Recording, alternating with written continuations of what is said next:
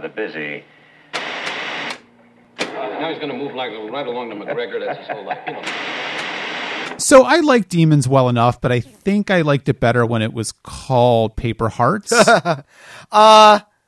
In some ways, yes. It is certainly the aperitif to Gethsemane.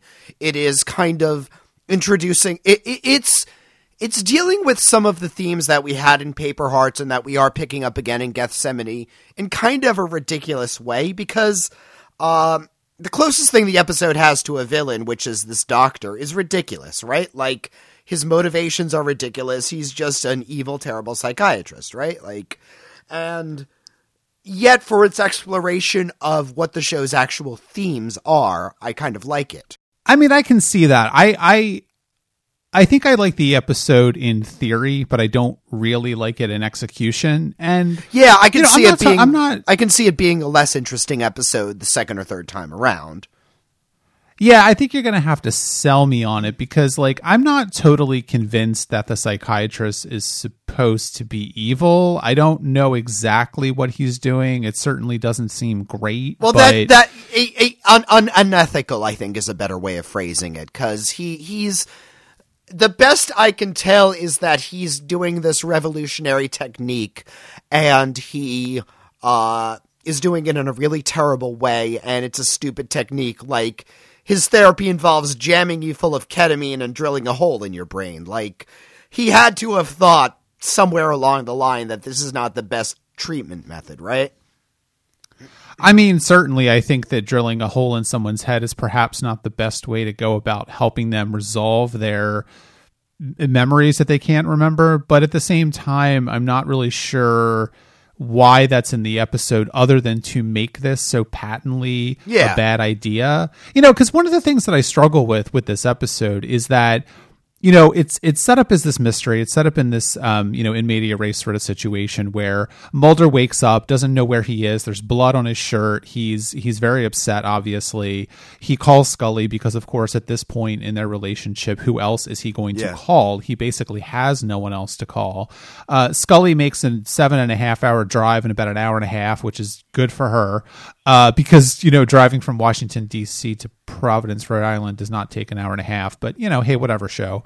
And then she gets there, and it becomes this sort of like, okay, we have to figure out what's going on here. We have to figure out, did you actually kill these people? What is happening? And there's all just something vaguely unsatisfying about it, and I don't think it's intentional, because if the episode was intentionally unsatisfying, I think that would have been a more interesting episode. And what I mean by that is the entire episode is hinging around, what do you believe? What do you not believe? What memories do you have? Do you have memories you can't access?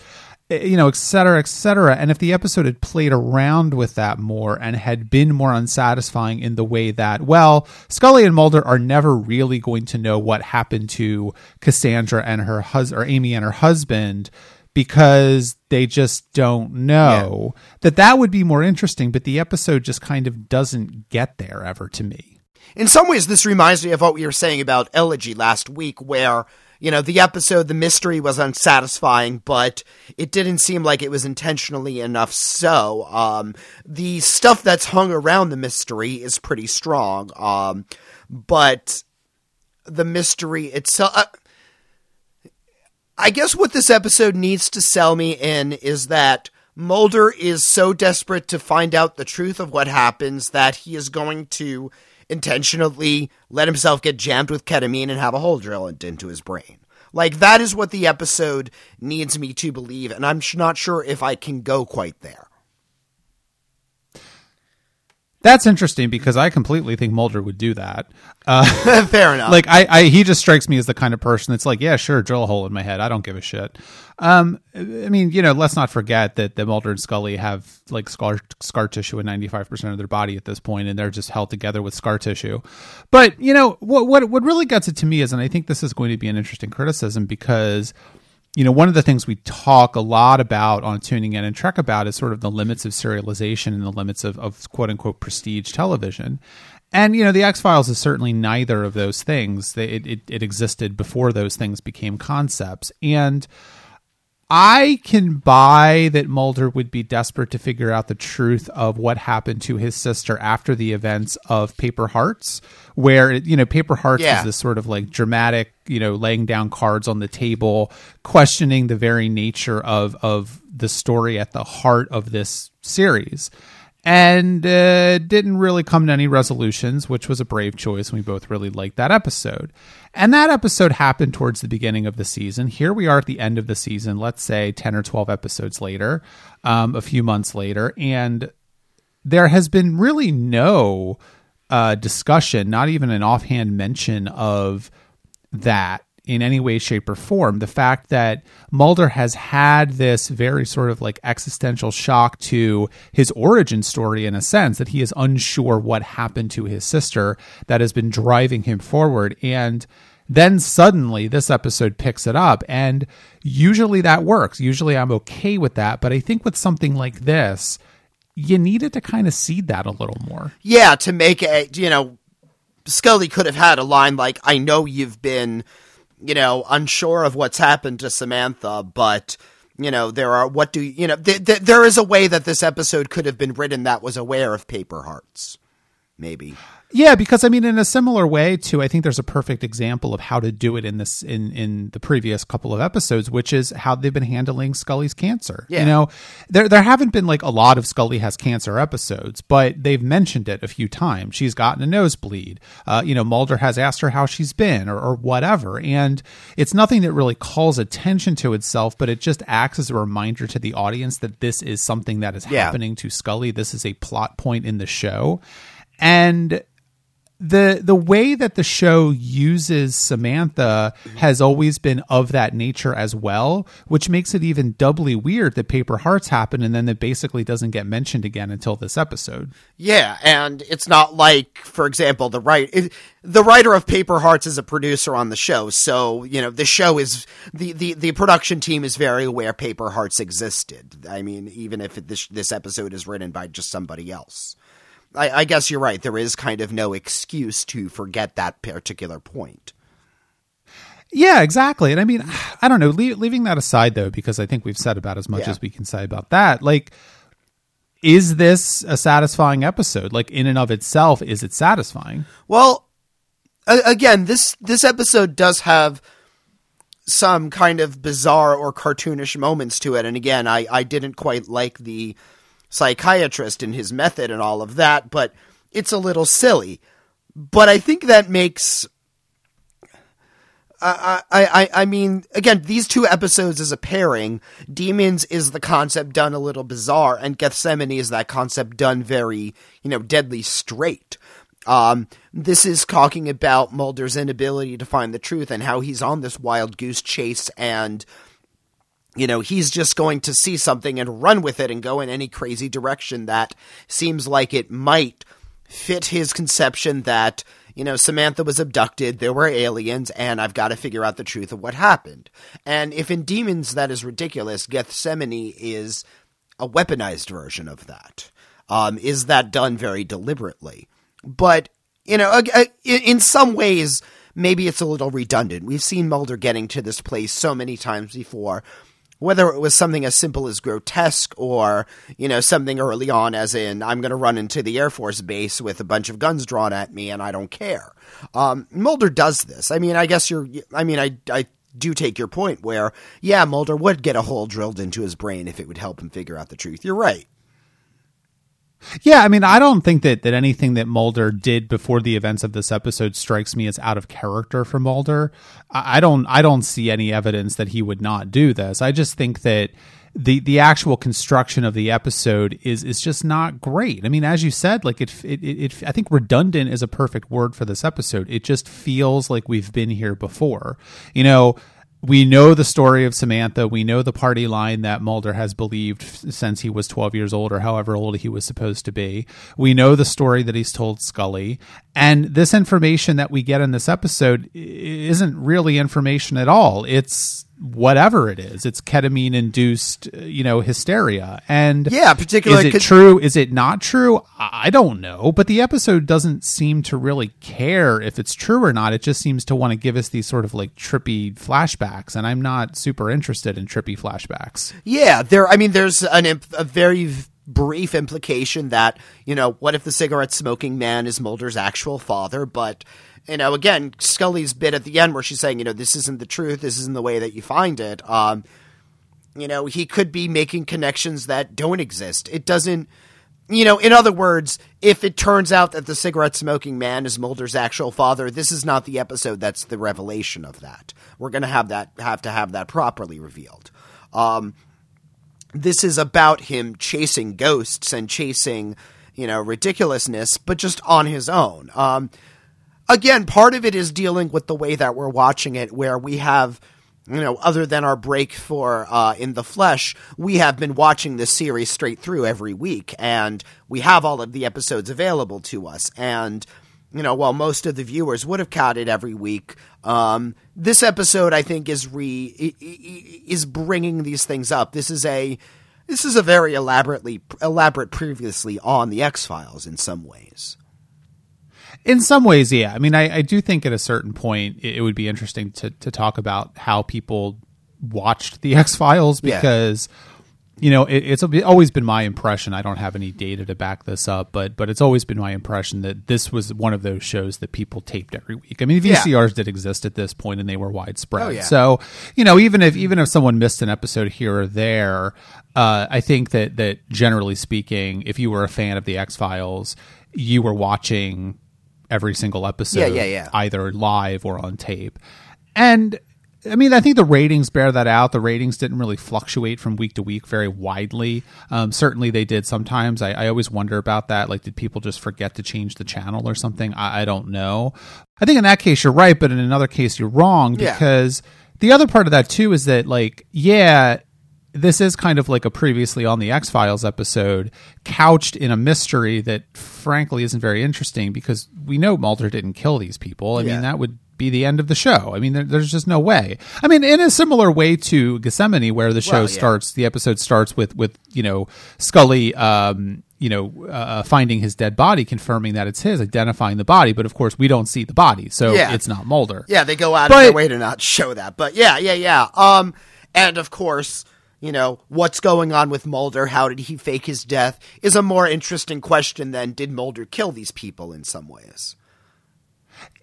Right, because he didn't. Like, we know he didn't. And even if he did, like, let's say it was self-defense or something, he's going to get off. I mean, that's really what it comes down to for me, is like the mystery at the heart of Demons isn't really interesting. And it's not interesting because we already kind of know that Mulder's version of Samantha's abduction may or may not be true. I mean, I think Paper Hearts leans on it was true more than not. Yeah. That the serial killer in that episode was just toying with Mulder and didn't ever really have anything to do with his sister. But the question is still open at the end of the episode, that if it wasn't that particular serial killer, maybe something else happened to her. Yeah, maybe she was abducted by someone else. Maybe she just decided to run away and never came home and was hit by a car. I mean, we don't know. There's a lot of different possibilities. I mean, I think the show has made it clear that it's either aliens or the government has kidnapped her, or some kind of alliance, but certainly we know now that it's a bit more complex than what was first presented in episode 1, which is that, at some point aliens just rolled the dice and found Samantha and randomly kidnapped her. We know it's a lot more of a story than that, but we know she was abducted against her will. We know it probably has to do with aliens, but more than that, we don't quite know that. But I think it is fairly clear that it was not a serial the killer from Paper Hearts was not the one to capture her. Yeah, I think that's right.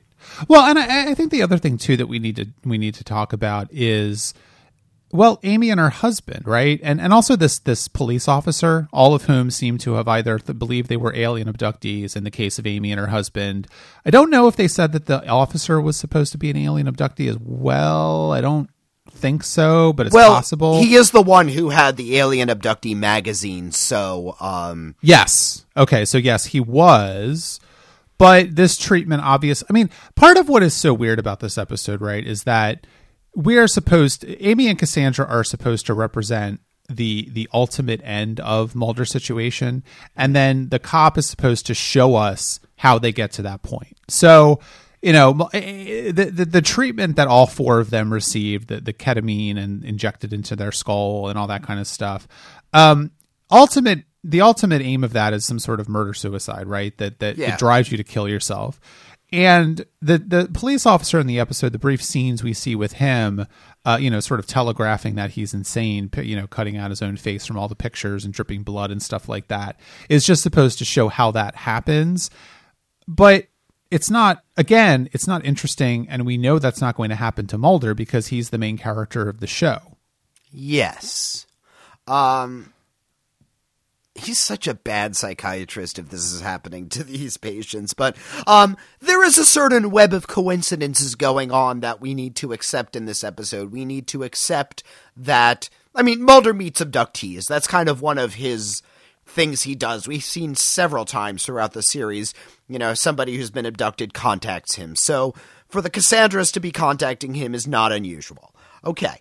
That they happen to be seeing the psychiatrist and that Mulder decides to do the treatment and that this treatment is a murder-suicide thing, that's a level of coincidence. That it also happens to be a police officer at the jail where Mulder is, that's a level of coincidence. I don't know, it just seems a little hokey in some ways. But, it's not impossible. It's not completely against the odds, but there is a very particular series of circumstances that are necessary in this episode, I guess. Yeah, I would agree with that. And I think there is some leeway given to the X-Files only because you're watching a show about aliens and monsters. And that's fine. I don't necessarily care about plot holes. I don't necessarily care about coincidence. That is something that fiction is built on. Yeah. But, in a very real sense, though, the what comes down to me about the entire events of this is just, why would Mulder not tell Scully he was doing this? And there's just too many plot holes. I don't necessarily notice plot holes that often, but when I'm noticing plot holes, they're either very egregious or the episode is not very good.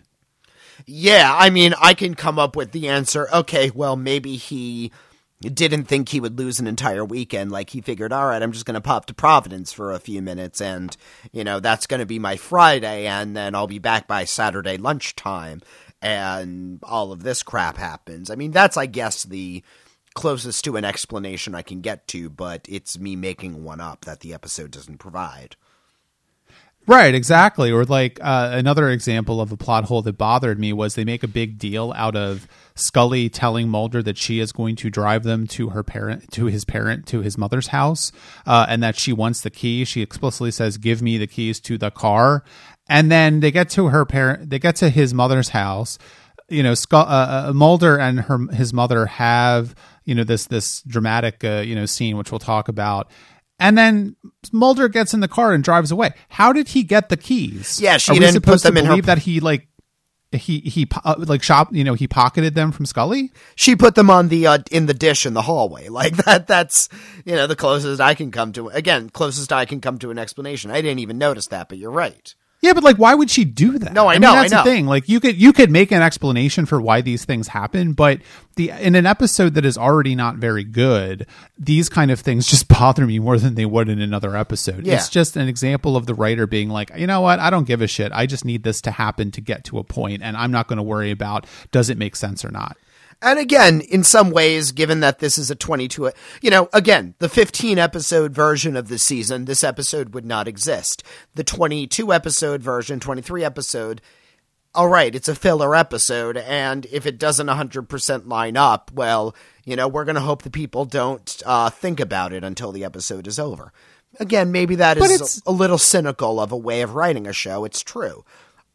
There is. I mean, I would agree with you, but I don't think this is a filler episode. I mean, like you said before, this has a lot of resonances to Gethsemane, which is very much not a filler episode.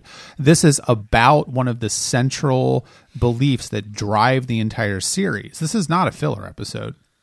Okay, that's a fair point. Again, to me, this is the wacky, unrealistic version of, Mulder doesn't know what the truth is. Mulder will go on a wild tangent and cling desperately to any belief, and let's deal with the possibility of Mulder killing himself alone. This is the wacky version of it. Gethsemane is the deadly serious version of that. I don't know if these two episodes were so deliberately paired together, but, I get these episodes as a pair, and that I do see them as kind of mirrors of each other in that way.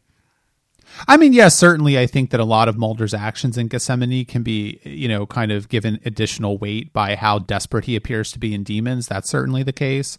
I also think that it is driven by the fact that there's this mystery that's sort of put forward at or this question that's put forward in this episode when Mulder goes to confront his mother about the cigarette smoking man, about these things that he thinks he saw as a child, about the young cigarette smoking man and his mother in an embrace or having some sort of affair.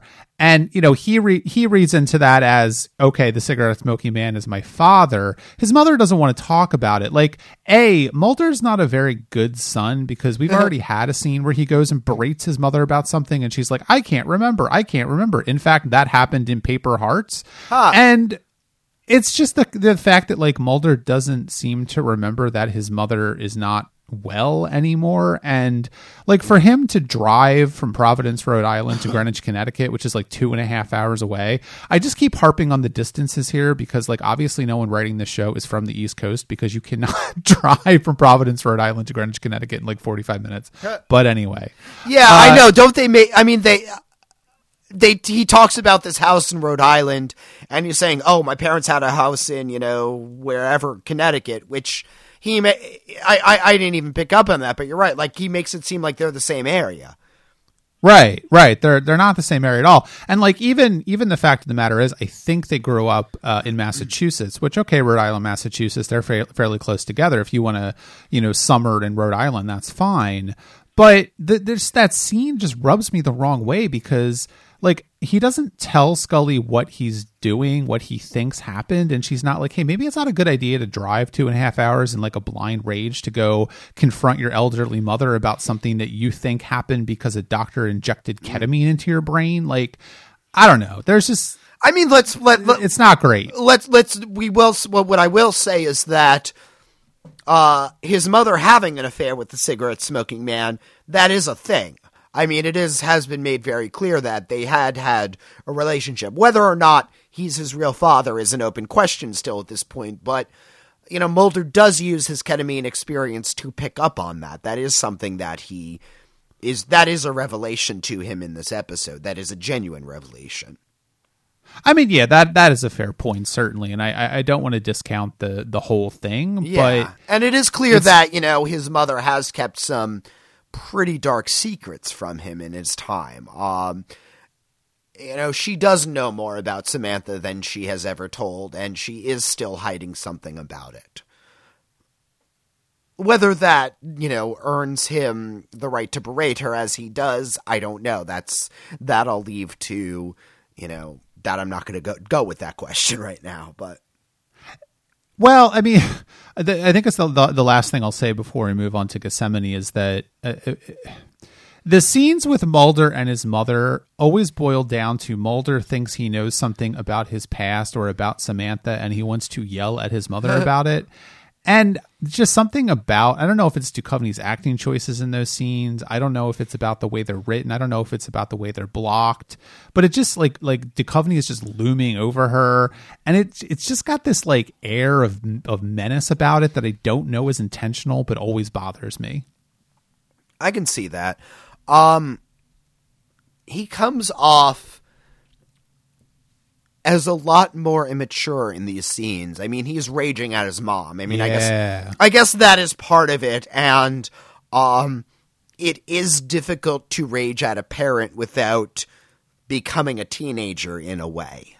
And I mean, even the scenes with Scully, with her mom, there is, Scully seems younger in those scenes a little bit, but not quite as much as Mulder does, because, Scully's usually a bit more calm with her mom, but... Yeah. Scully's not the type of person to start yelling at her mother, really. Yeah. But still, I think an amount of adolescence is not unintentional there.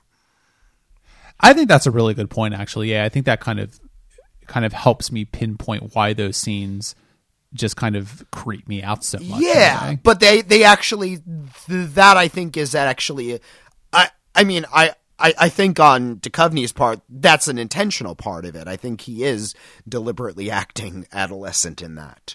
Because it's very clear that Mulder and his parents did not get a healthy relationship, right? Something happened. His parents got divorced. There are so many secrets on all sides that they never learned to have an honest adult relationship with each other. And so if their interactions are slightly pathological, I think that's how the relationship is.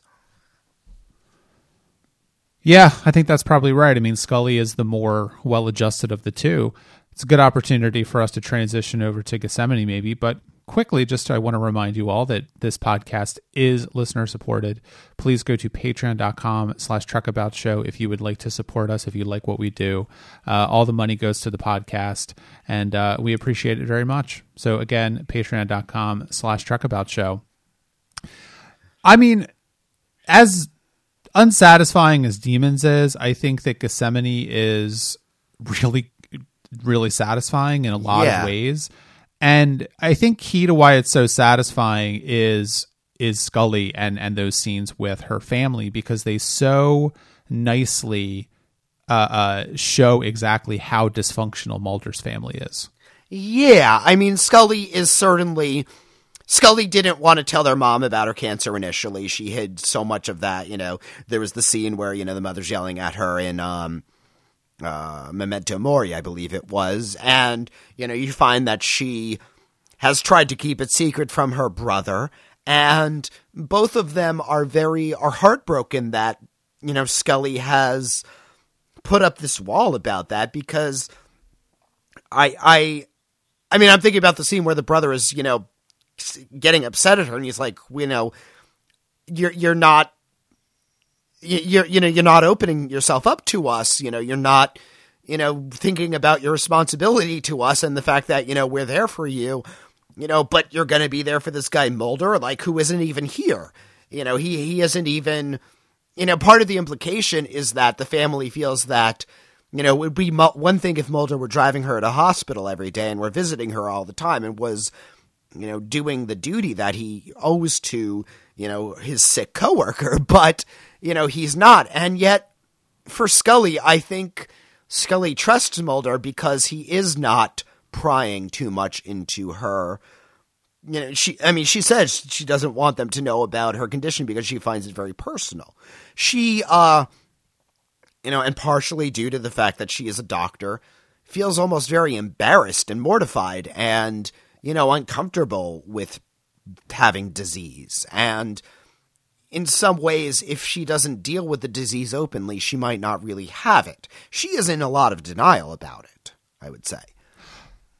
Yeah, I think that's all true. I mean, there's a lot to unpack there because, we've talked before on Tuning In about, how the X-Files was Mulder's life, that he essentially has no life, has no personal life. It's all work. It's all the quest. It's all this all-consuming, journey that he's on to uncover the existence of extraterrestrials and figure out what happened to his sister. And while it is very much driven by a personal loss, he has not shared it with anyone, and he has basically walled himself off from having his own personal life. And Scully has kind of also made that choice, right? I mean, we've talked before about how early in the first season, early in the very beginning of the show did experiment with having her go on a date or having her show up at a kid's birthday party or whatever. And it very quickly made an affirmative choice that Scully was going to also get sucked into the X-Files as her life, as Mulder did.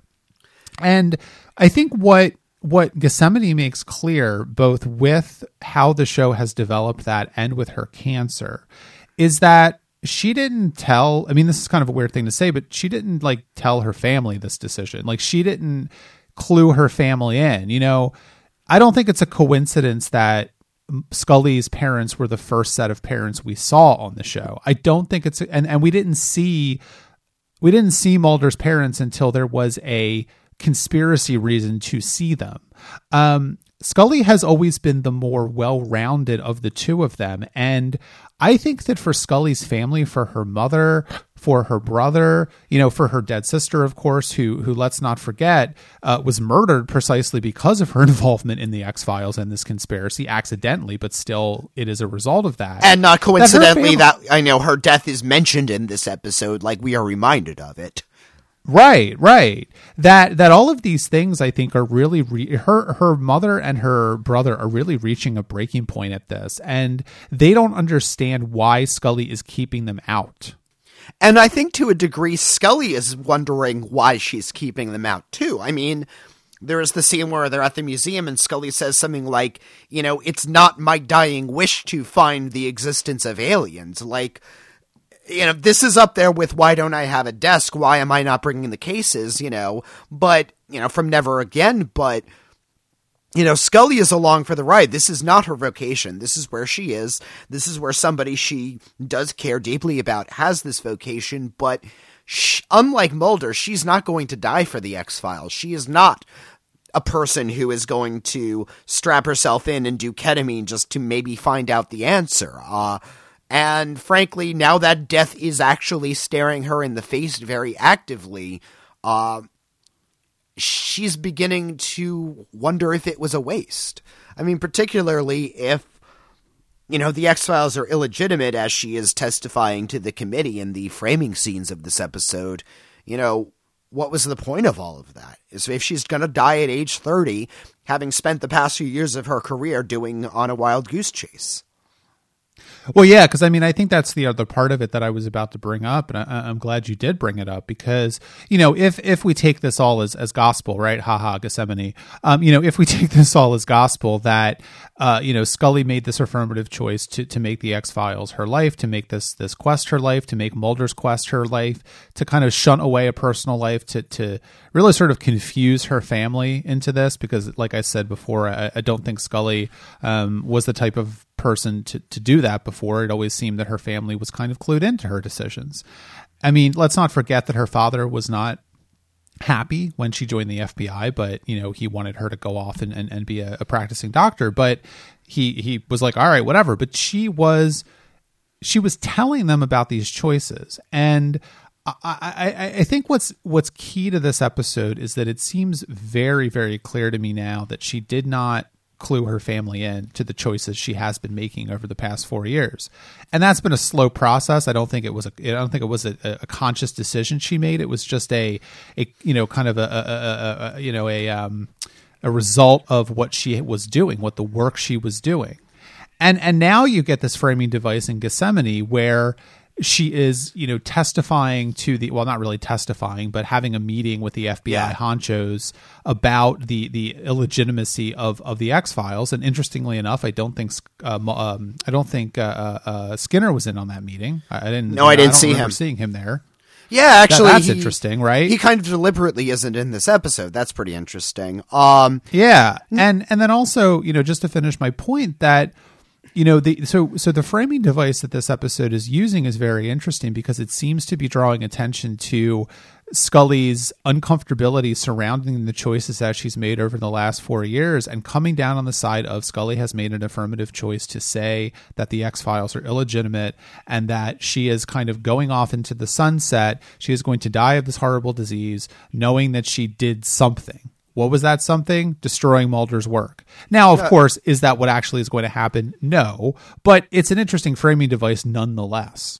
As we said, obviously, Mulder is not dead. We know that Mulder is not dead. And so there is what I am doing is questioning all of her story at this point. Is she for example, is she testifying to the illegitimacy of the X-Files and lying about finding the body to protect Mulder? Is this their move against the conspiracy? Like, what is going on? We are intended to question the reliability of her testimony during those scenes. I get the sense that she is not being candid with them. She is playing some cards close to her vest, and frankly, the scenes as we've seen them may not even be as they happened, because it is done as a narrative. I don't know. I'm not sure how unreliable she is supposed to be as a narrator, but she's not being entirely truthful.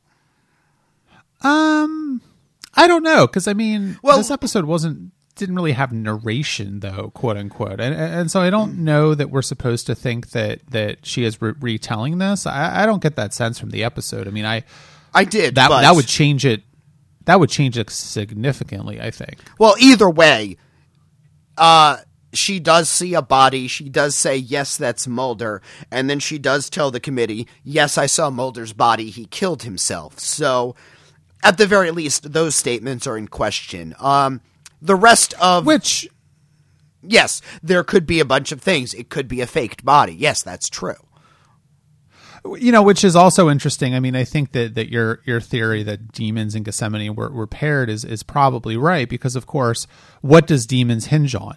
The people getting this treatment kill themselves. What does Gethsemane start out with? Oh, Mulder's committed suicide. And that the ultimate kind of... that this path leads to madness and death in a way, that there is no satisfying solution, and that... Mulder is going to realize that his work is fruitless, and that he is, going to kill himself when he comes to that loss of faith. Right. And I don't want to go down a road of asking you what you think is going to happen, because, of course, you'll be wrong, and there's no way to know. I think suffice it to say, Mulder isn't dead, and Scully is lying to the FBI guys. But, it's an interesting framing device nonetheless. And I also think that you could believe it, right? Like, I don't think that there's anything in this episode. Well, maybe not Scully testifying to the illegitimacy of the X-Files. I don't think she would do that, but because I don't think she believes that. I don't think that she would have committed herself to this work for 4 years now, not believing it. I think that she is not a believer yet, but she is getting there. And put it this way, she knows that, she knows the Fluke guy existed. She knows that there are a bunch of cases that were as they were. And, maybe she doesn't believe in aliens, but she can't say the entirety of the work is useless, especially considering that disproving things is a legitimate use of science. So, in a way, it's not like, she goes and says, well, aliens didn't exist. I proved aliens wrong. That I did science, in a way. Yeah. I think that's right. But the other part of it too is, what does this episode hinge on? What is kind of the motto of this episode? Believe the lie, right? Yeah. And they changed the opening credits, where usually it says the truth is out there. It says believe the lie, which is in and of itself is a provocative statement. But that's what I think, is so interesting about the framing device of this episode, and also interesting about the choice to use that as the motto for this episode, because if you take it literally, it takes into question, or puts into question, everything that's happening in this episode, right? Like, not only Scully's testimony, the fact that Mulder has killed himself, which, is not, I keep saying this, but he's not dead. But also the events that are going on around it, the discovery of this body, the fact that they apparently poured this thing into the ice and they found this hole, because remember, that was the thing that happened when they were doing this. They're like, what is this weird hole at the top? We don't know what that is. The fact that this Michael Critchkow guy, is he on the level or not? There's a lot of factors involved here that are not being satisfactorily answered. And to broaden this out for us for a minute, though, the mythology episodes, I think, have really turned a corner in the fourth season. They were getting very samey. And, I think certainly on earlier in this season, they were still kind of in that samey portion. But with the previous two-parter, Max and Tempest Fugit, and now this episode, the mythology episodes have wrapped back around to being really personal in a way that's interesting. Yeah, one of the issues I was having with the mythology is that every time there's another element added, and it's getting ridiculous. And these episodes are are very tight mythology episodes, and part of the implication of them is that yes, everything was getting ridiculous because this is all created as a smokescreen. Of course, anytime Mulder gets closer to an answer, they're going to the conspiracy is going to throw another element in there to confuse him, to give him another rabbit hole to go under. And, but of course, because this is the X-Files and it is a very paranoid show, is Kritschgau's, or whatever his name is him saying the conspiracy is not real? Is that just another rabbit hole for him? I mean, it is. I legitimately don't know if aliens are real in the show or not anymore. And I think that's a really clever thing for the show to have done. Do aliens exist as we see them? Obviously the black oil is something of an extraterrestrial, thing, but, these grays that we've seen, are they just people mutated by smallpox? We don't know. And what's really important is we don't know what this is all for. There is something a little more than just the existence of aliens at stake, which is, going into the show, what I thought all the conspiracy was about. There's a lot to unpack there. I think that certainly Kritschgau puts into question everything that Mulder has been seeing and doing. And this is a point that Mulder has gotten to before, and this is probably a point that Mulder's going to get to again.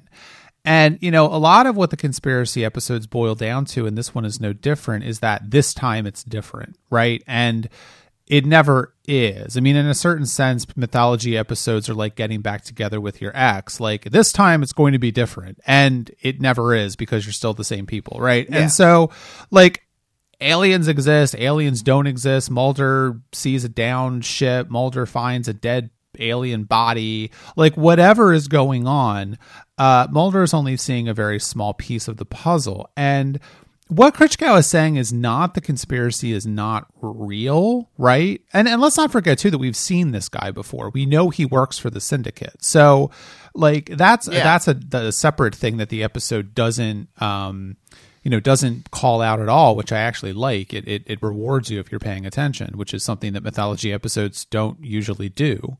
But when Kritschgau is kind of, giving his little spiel to Mulder in his apartment, and he's saying that basically what the conspiracy is boiling down to is that they want to discredit Mulder and they want him to go public with the knowledge of extraterrestrial life, and then it's going to be proven a fraud, and then Mulder is never going to be able to do this ever again.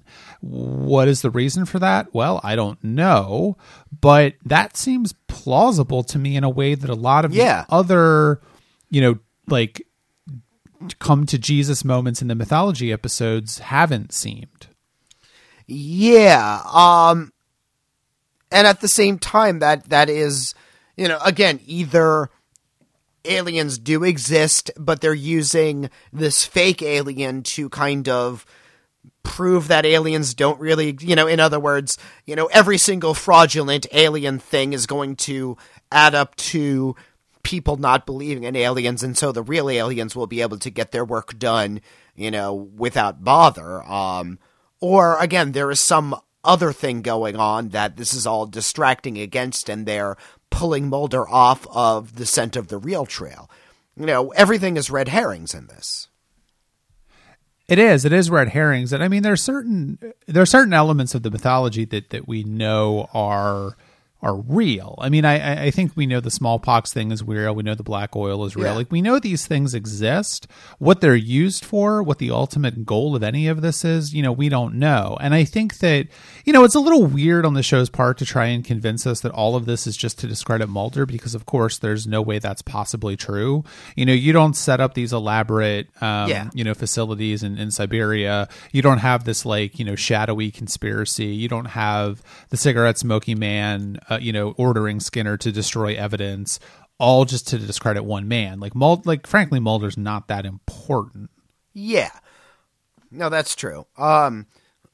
To be fair, Mulder is a thorn in everybody's side, and he certainly makes life difficult for people, but, it's not like, even if this were real, him going public with it would change things. Right, yeah. I mean, because the thing is, even if he had irrefutable proof of extraterrestrial life, he still only has the one body. He doesn't even have that because it was stolen. This idea that he was only supposed to believe the body was real, then they were going to steal it, so he couldn't actually, do any DNA testing or anything of that nature. Is that like a good plan? I don't know. I think that it's probably a good plan. I think that if Krichgau hadn't met with him, Mulder might have gone public with it, but maybe not, because once again, we come back to Scully, and we come back to Scully being the variable that they can't account for. Mulder goes to Scully and says, yeah, I saw the body. We did an autopsy on it. Looked great. Everything looks fine. I'm going to call, a press conference and invite all the newspapers and magazines and TV stations. And Scully's going to say, wait a second. You're missing this piece of evidence. You're missing this piece of evidence. You need to have all your ducks lined up. You need to have your I's dotted and your T's crossed. You can't just go half cocked on this one piece of information you have. And I think that's probably a more likely scenario or a more likely outcome than Krichgau's. Yeah. And doesn't somebody mention, somebody even says at one point, the same people who would be looking at this evidence and deciding if it was credible or not are the same people who are involved in this conspiracy. So yeah, even if he does get, incontrovertible proof, they'll still discredit that. Right. I mean, that's the thing. I mean, if the conspiracy is and the syndicate are so all knowing and vast as to be able to engineer this decades long cover up of whatever, they're going to be able to discredit Mulder very easily, I would think. Yeah. And I think it's interesting when you say, Scully is kind of the variable they can't account for, because that further goes with my idea that she is lying to this committee, because she is in a way telling everybody what they want to hear. 4 years ago, they said to Scully, gee, you've got such a strong scientific background. You're going to look at this stuff and you're going to say, this is crap because A, B, and C. All of this makes no sense. And that's exactly what she says in this meeting. She says the exact thing she was expected to do, which, again, at this point, she knows there's something a little more up. This is a woman who went before the Senate and said that, there are powerful men who are are untouchable and are trying to cover things up. And, she stands by that statement enough to go into jail for a couple days because of it. So, I don't think she's going to make such a 180 unless it's a very deliberate move on her part. Yeah, no, I think that's a really good point, and I had sort of forgotten about that testifying to Congress, because you could certainly make an argument that people believe what they want to believe, and so even though she did that, she came around and she decided that actually it wasn't true, and that whatever, right? I mean, there's a way to square that circle, but I think that you have to kind of look at it as, what do we believe in this episode? What do we not believe? And I think that's the part of it that we don't believe. Yeah, and put it this way, even if she doesn't believe aliens exist, she believes, again, in these powerful men who are doing something, and I think she would have made more of a point of that at this meeting. She does believe that a crime or something unethical has happened, even if it's not just aliens. Something is being covered up.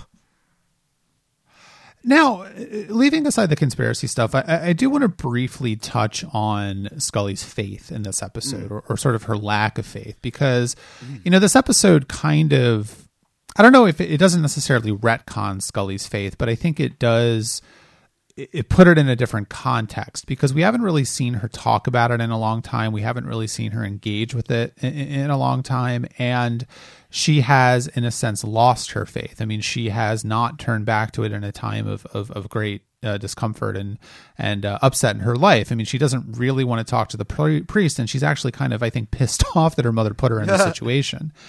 And I don't know. I mean, I don't know that there's a lot to say about it. I think it makes sense for where Scully is, but there's something very sad about it, because, the X-Files has made her lose something that she really enjoyed and that she really took comfort in.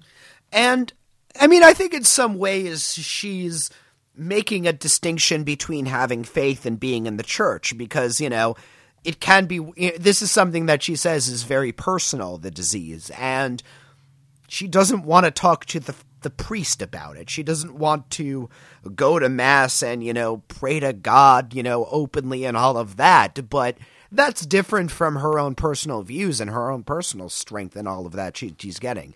You know, this is a woman who does believe that there are signs from God. Does that necessarily mean she has to go to Mass and take communion and go to confession and all of that? No.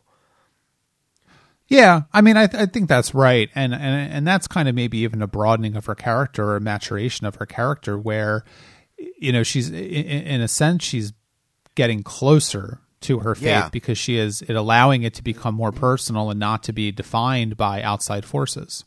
Yeah, that's true. And there is a lot of, you know, the show has made several connections before, and this is reinforced between whatever Mulder believes in and whatever Scully believes in. You know, they're talking about, you know, what if you could prove that God was real? You know, can you disprove it? You know, faith, you know, all of that. And, you know, she echoes a lot of those statements back to Mulder at the end of the episode. Well, you know, are you saying you need proof in aliens? You know, what does it matter in a way whether you have proof of aliens or not?